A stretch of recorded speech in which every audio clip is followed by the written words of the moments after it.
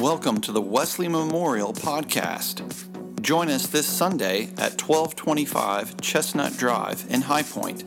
Visit us on the web at wesleymemorial.org. Now here is this week's message. It says this in John 3. Indeed, God did not send the Son into the world to condemn the world, but in order that the world might be saved through him. Those who believe in him are not condemned, but those who do not believe are condemned already, because they have not believed in the name of the only Son of God. And this is the judgment, that the light has come into the world, that we celebrate tonight. And people love darkness rather than light, because their deeds were evil. For all who do evil hate the light, and they do not come to the light, so that their deeds may not be exposed. But those who do what is true come to the light, so that it may be clearly seen that their deeds have been done in God. See, it's by the grace of God that God pursues us in our darkness and wants to pull us out. Even though we're stubborn and we're ignorant and we think we know better, God still pursues us in our darkness. Because he loves us. His heart beats for you. He's passionately in love with every single human being on the face of the planet. His heart is for everyone. And so when Jesus is saying, I want you to come into my light, it's not like a passive thing for him. It's literally he who is love saying, I want you into my light. Don't let shame keep you out in the darkness any longer. In John chapter 1, the Apostle John has an incredible understanding of Jesus. I mean, he lived with a guy for years, so I would think he would. And the statements he makes about Jesus are so deep. It gets you inside of John's head a little bit when you read things like this. John 1:1. In the beginning was the Word. Right there, a whole volumes of literature have been written with that one phrase. In the beginning was the Word. And the Word was with God. And the Word was God. He was in the beginning with God. All things came into being through him, and without him not one thing came into being. What has come into being in him was life, and the life was the light of all people. The light shines in the darkness, and the darkness did not overcome it. The comedian Jim Gaffigan appropriately says that Christmas time, we take the lights that are inside, we put them outside. And then we take the trees that are outside and we put them inside. He says this is the actions of a drunk person. Cutting down a tree and putting it in your living room and finding that to be normal. But we put the lights outside not because we're drunk, but because we recognize that we live in a dark world. And the light that we shine represents the light of Christ. Over 200 times in the Bible, the phrase darkness is used as a metaphor for human sin. That for whatever reason, we have a tendency to be drawn toward what we know we ought not to do, but we still do it. We know what we shouldn't do, but we do it. People are drawn toward the complicated and the painful. It's not as it should be, and we're drawn to the darkness. And the light of God is saying, come to me, come to me. A few weeks ago, I was driving home with my family, and as we get near my neighborhood, all the lights are out. Like all the street lights are even out. And once that happens, you realize how dark it is. We're so used and conditioned. We even have a thing called light pollution. Like we have so much light around us at night, we don't even see the darkness for what it really, really is. And it was dark. I could hardly see my hand in front of my face. So of course when I get home, I push my garage door button, nothing happens. You can't get in your house. And my wife says, but she's smarter than me. I left one of the doors unlocked. All you have to do is just use, it's not deadbolted. I'm not going to tell you what door it is.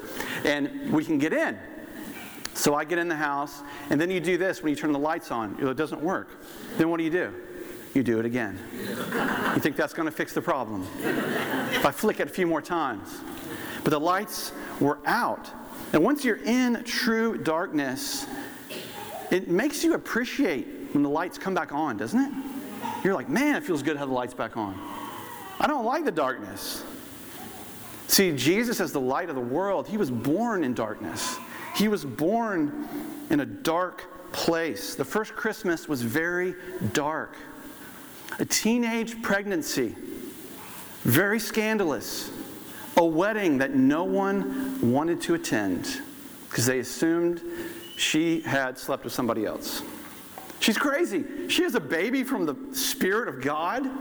And Joseph wanted almost to break the engagement. But then an angel speaks to him and tells him, don't do that. So then the next morning, Mary had the ultimate I told you so that's ever existed. She said, I told you so, Joseph. But then they go and they have no place to stay. They had to escape to a town where they had to pay a tax and they knew nobody. You got to pay your taxes and you don't know anybody. Then a king, King Herod, wants to kill their baby. It's not a pretty picture, but that's how the story starts, of the light of the world coming into our darkness. It's a picture of God's heart for an imperfect world in darkness. And it's a picture for a world that always wants to try to extinguish the light of God. Like verse 5 says in John I just read, that the light has come and the darkness does not even understand it. See, Christmas challenges how we view ourselves. If God came to save people in darkness, then it would mean we would have to admit that we are a people in darkness. People are not born originally good. We are born originally loved. We are born originally loved by God, but we need God's help. We cannot fix ourselves. We are in darkness. We need God's light in our darkness. We need a God who would roll up his sleeves and come down and fix it. And fix it, because we can't do it.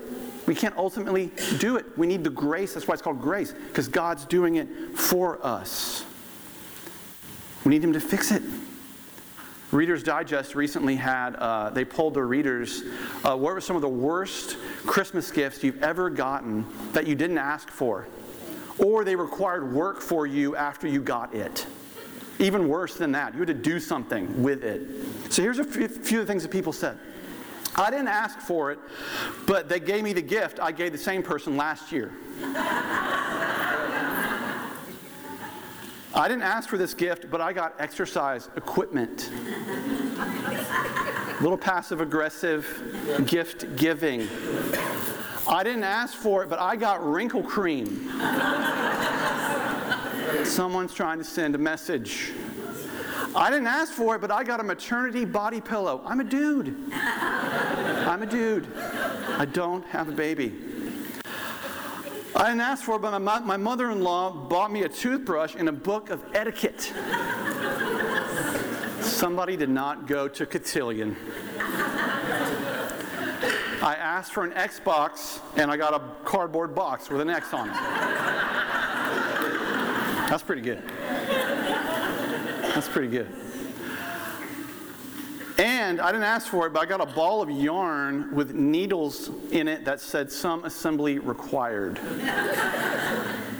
See, God's response for an imperfect, dark world was not to us, well, you fix it. You assemble it. You figure it out. No, it was God saying, I'll come down there. I'll show my light in your darkness. Even if you feel a little bit out of place to begin with, it's not a bad thing. Now, if maybe you're not like a super religious person, or maybe you're not like a church attender a whole lot, that's great. I'm really glad you're here, honestly, truly, because I used to be there too. And when you hear this language of light and darkness and God coming as light into the world, it can sound very far-fetched and theoretical. How could a man be the light of the world? You may think, that was 2,000 years ago. What difference does that even make today? How can I know this light of the world for myself at all? What I would contend to you is that you already have experienced it and you have not even known it. Think about it this way. Many would agree that Jesus is probably the greatest person who's ever lived. We cannot escape his influence. Even time itself hinges on his life. I mean, he still is on the covers of magazines and movies and works of art and music. His influence in the history is just paramount. Now, what would happen, though, if you pull Jesus' influence out of history? What if he had never come? Imagine a world without the Sermon on the Mount, without churches. Now, some people might actually like that. Imagine our world without hospitals. Hospital reform is done by Christians. Prison reform done by Christians. Imagine a world without the Salvation Army or Compassion or World Vision. All of our modern day universities started by Christians. Imagine all the songs and works of art, service organizations. Imagine without the forgiveness of your enemies or turning the other cheek. Imagine there's no cross. There's no resurrection. What would happen if there's even no Christmas? And I know I sound like the Grinch a little bit. No Pluplinkas. No roast beast. Imagine our world without the light of the world. And the darkness is very clear. It is very clear. It gets very dark very quickly if Jesus' light had never come. We have to stop and realize that maybe, whether we're religious or not, we take the life of Jesus for granted. That what he has done for us, we see it every day, but we take it for granted just like we flip in the lights in our house. Now, have you ever groped around in the dark? It's not any fun, especially if you have a cat. Because your cat will leave presents for you in the hallway in the dark, or your dog, or whatever you have. Fish are good. Fish won't mess with you in the dark. But groping around in the dark, it's not a lot of fun. It's hard. It's scary. It's unsettling. But when the lights go out and you're stuck in the darkness, you really want nothing more than to see the lights come back on. And in the chaos of our world, silence has spoken. In the darkness of our world, the light has broken forth. That if you take Jesus out of the equation, the darkness of this place would be almost insurmountable. Now, a lot of times when we see that video we showed of little baby Jesus, we see him in the manger, and he's 8 pounds, 6 ounce, cute little baby Jesus. We forget that little baby Jesus turned into man Jesus. Little baby Jesus turned into big boy Jesus, right? Same guy.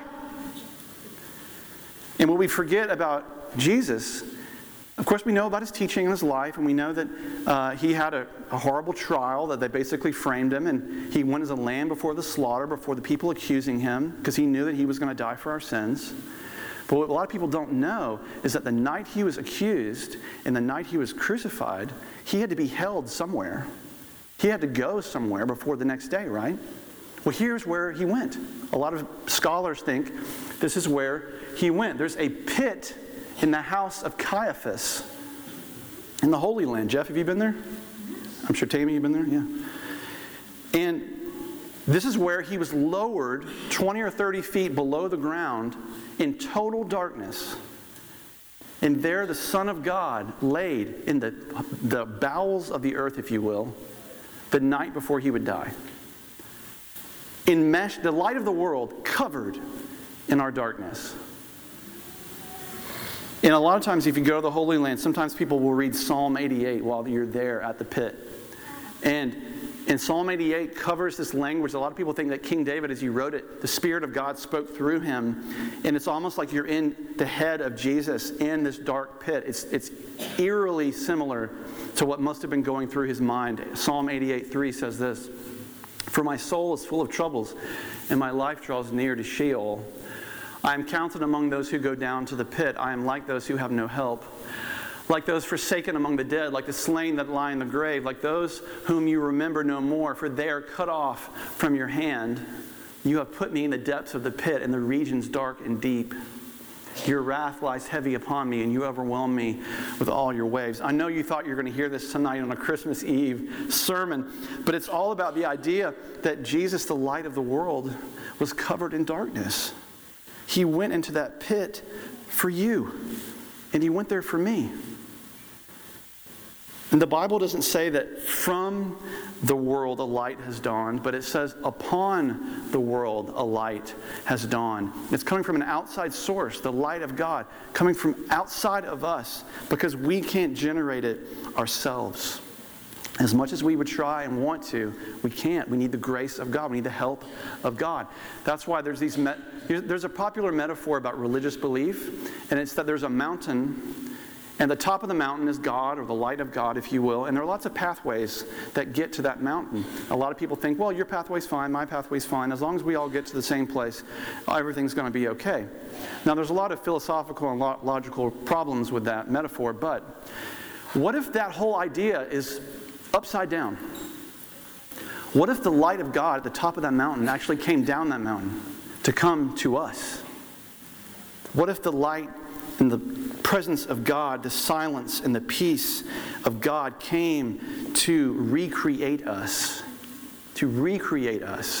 as a people of heaven, that eternal life can begin tonight, not just the moment that we die? Charles Wesley, he founded the the Methodist movement, he and his brother John Wesley. Charles Wesley wrote over 6,000 hymns. I don't know what you did today, but I probably wasn't as productive as Charles Wesley was. But it was all born out of this love for God, this love for the gospel. And he knew that the gospel is not just renovation, but that the gospel is recreation. It's God remaking us from the inside out. And so Charles Wesley wrote one of the most popular Christmas songs of all time, Hark the Herald Angels Sing. We sang it earlier at the 5 o'clock service. We're going to sing the last verse right now. Hail the heaven-born Prince of Peace, hail the Son of Righteousness, light and life to all he brings, risen with healing in his wings.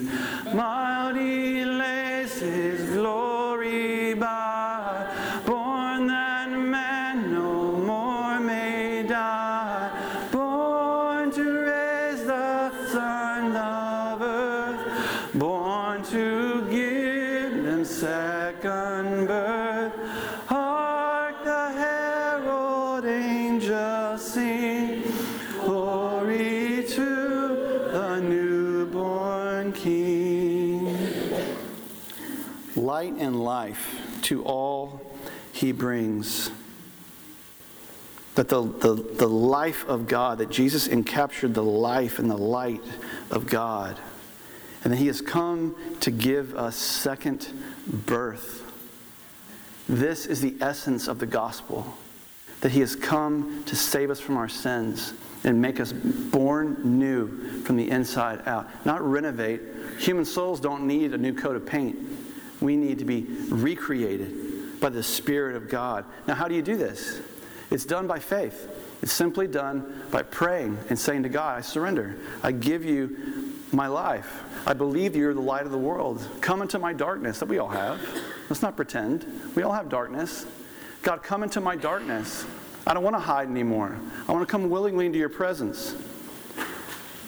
Now, some people might say, yeah, that sounds great, but I need to see it to believe it. Now, God could show you something. God can do anything. God's shown me things before. But many times, God moves in the unseen. And some people have a problem with that. But see, just because it's unseen doesn't mean it's not valuable. Just because it feels you're out of place doesn't mean it's wrong.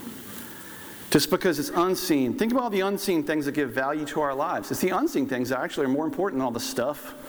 I'm going to get a lot of great stuff tomorrow morning. Yeah, it's going to fall apart, but I'm going to like it for a little while. But see, unseen things like love and joy and peace and sacrifice and beauty, all this stuff, that's the stuff that goes on. It's the unseen things. Without, our lives are meaningless. So just because it's unseen doesn't mean it's worthless. Just because it feels strange doesn't mean it's wrong. Just because it feels scary to step out in faith and trust Christ doesn't mean it's not what you're supposed to be doing. See, faith in Christ is sort of like a seed being planted. At first you plant the seed, and depending on the plant, nothing could happen. Weeks could go by. Looks like nothing has occurred. But over time, this plant grows. A new life is born. There's new life coming. Now tonight, if you're not a Christian, you could hear this. You could give your life to Christ and say, this is important. I'm going to do this tonight. You could go home and feel absolutely nothing. And that's okay. That's why it's by faith. And Over time, though, your heart for prayer, your heart for worship, your heart for Bible study, your heart for your neighbor will grow and change. Something new has been born within you, and you've done it by faith. As Hebrews tells us that the righteous will live by faith. Just because you can't feel it doesn't mean it's not real. Now, I don't like feeling out of place, and chances are neither do you. But sometimes, stepping out in faith, you could feel slightly out of place. But God calls us into His light from our darkness because He loves us. And one of the ways that Jesus showed us how much He loves us is through communion. That when we take this bread, we remember that Jesus at that night of that Passover meal, and He took the bread and He said, this bread essentially represents my body, and this bread is broken for you. As often as you take this meal, do this in remembrance of me. Remember how much I love you. Remember what I've done for you. No matter who you are or what you've done, I love you just as you are. And I have broken my body for you. And then Jesus took the cup. He said, this is my blood poured out for you and for many for the forgiveness of sins. This is my blood of the new covenant. A new covenant between God and men and women that will never be broken on God's end. Never be broken. I've come to make you whole and new, and this blood shed for you represents that. Let us pray together. God, as we approach your table, we pray that you would pour out your Holy Spirit on these gifts of bread and wine. Make them be for us the body and blood of Christ. And help us to be the body of Christ to the world. That as you have reached out to us in our darkness, may we do the same for our neighbor. That as you have come in purity and innocence at Christmas, let us do the same for those around us. Bless these gifts, O God. Bless those who shall receive them. And may they know of the deep love you have for them. In Jesus' name, amen. Now, in the United Methodist Church, we practice an open table, which means that no matter who you are or what you believe, that as long as you earnestly repent of your sin, all are welcome to come and receive the bread and the juice. It's simply a symbol of remembrance of what Christ has done. As you come forward through the center aisle, someone will put a piece of bread in your hand. You can dip it in the juice. Then you're welcome to pray at the prayer rails if you wish. Volunteers will be in the back to pray with people if you want someone to talk to. We'll be happy to do that. But this is a holy and reverent time. So let's take this time to draw near to God in prayer. So I'm going to invite those who are helping serve tonight to come forward, and we will get started there.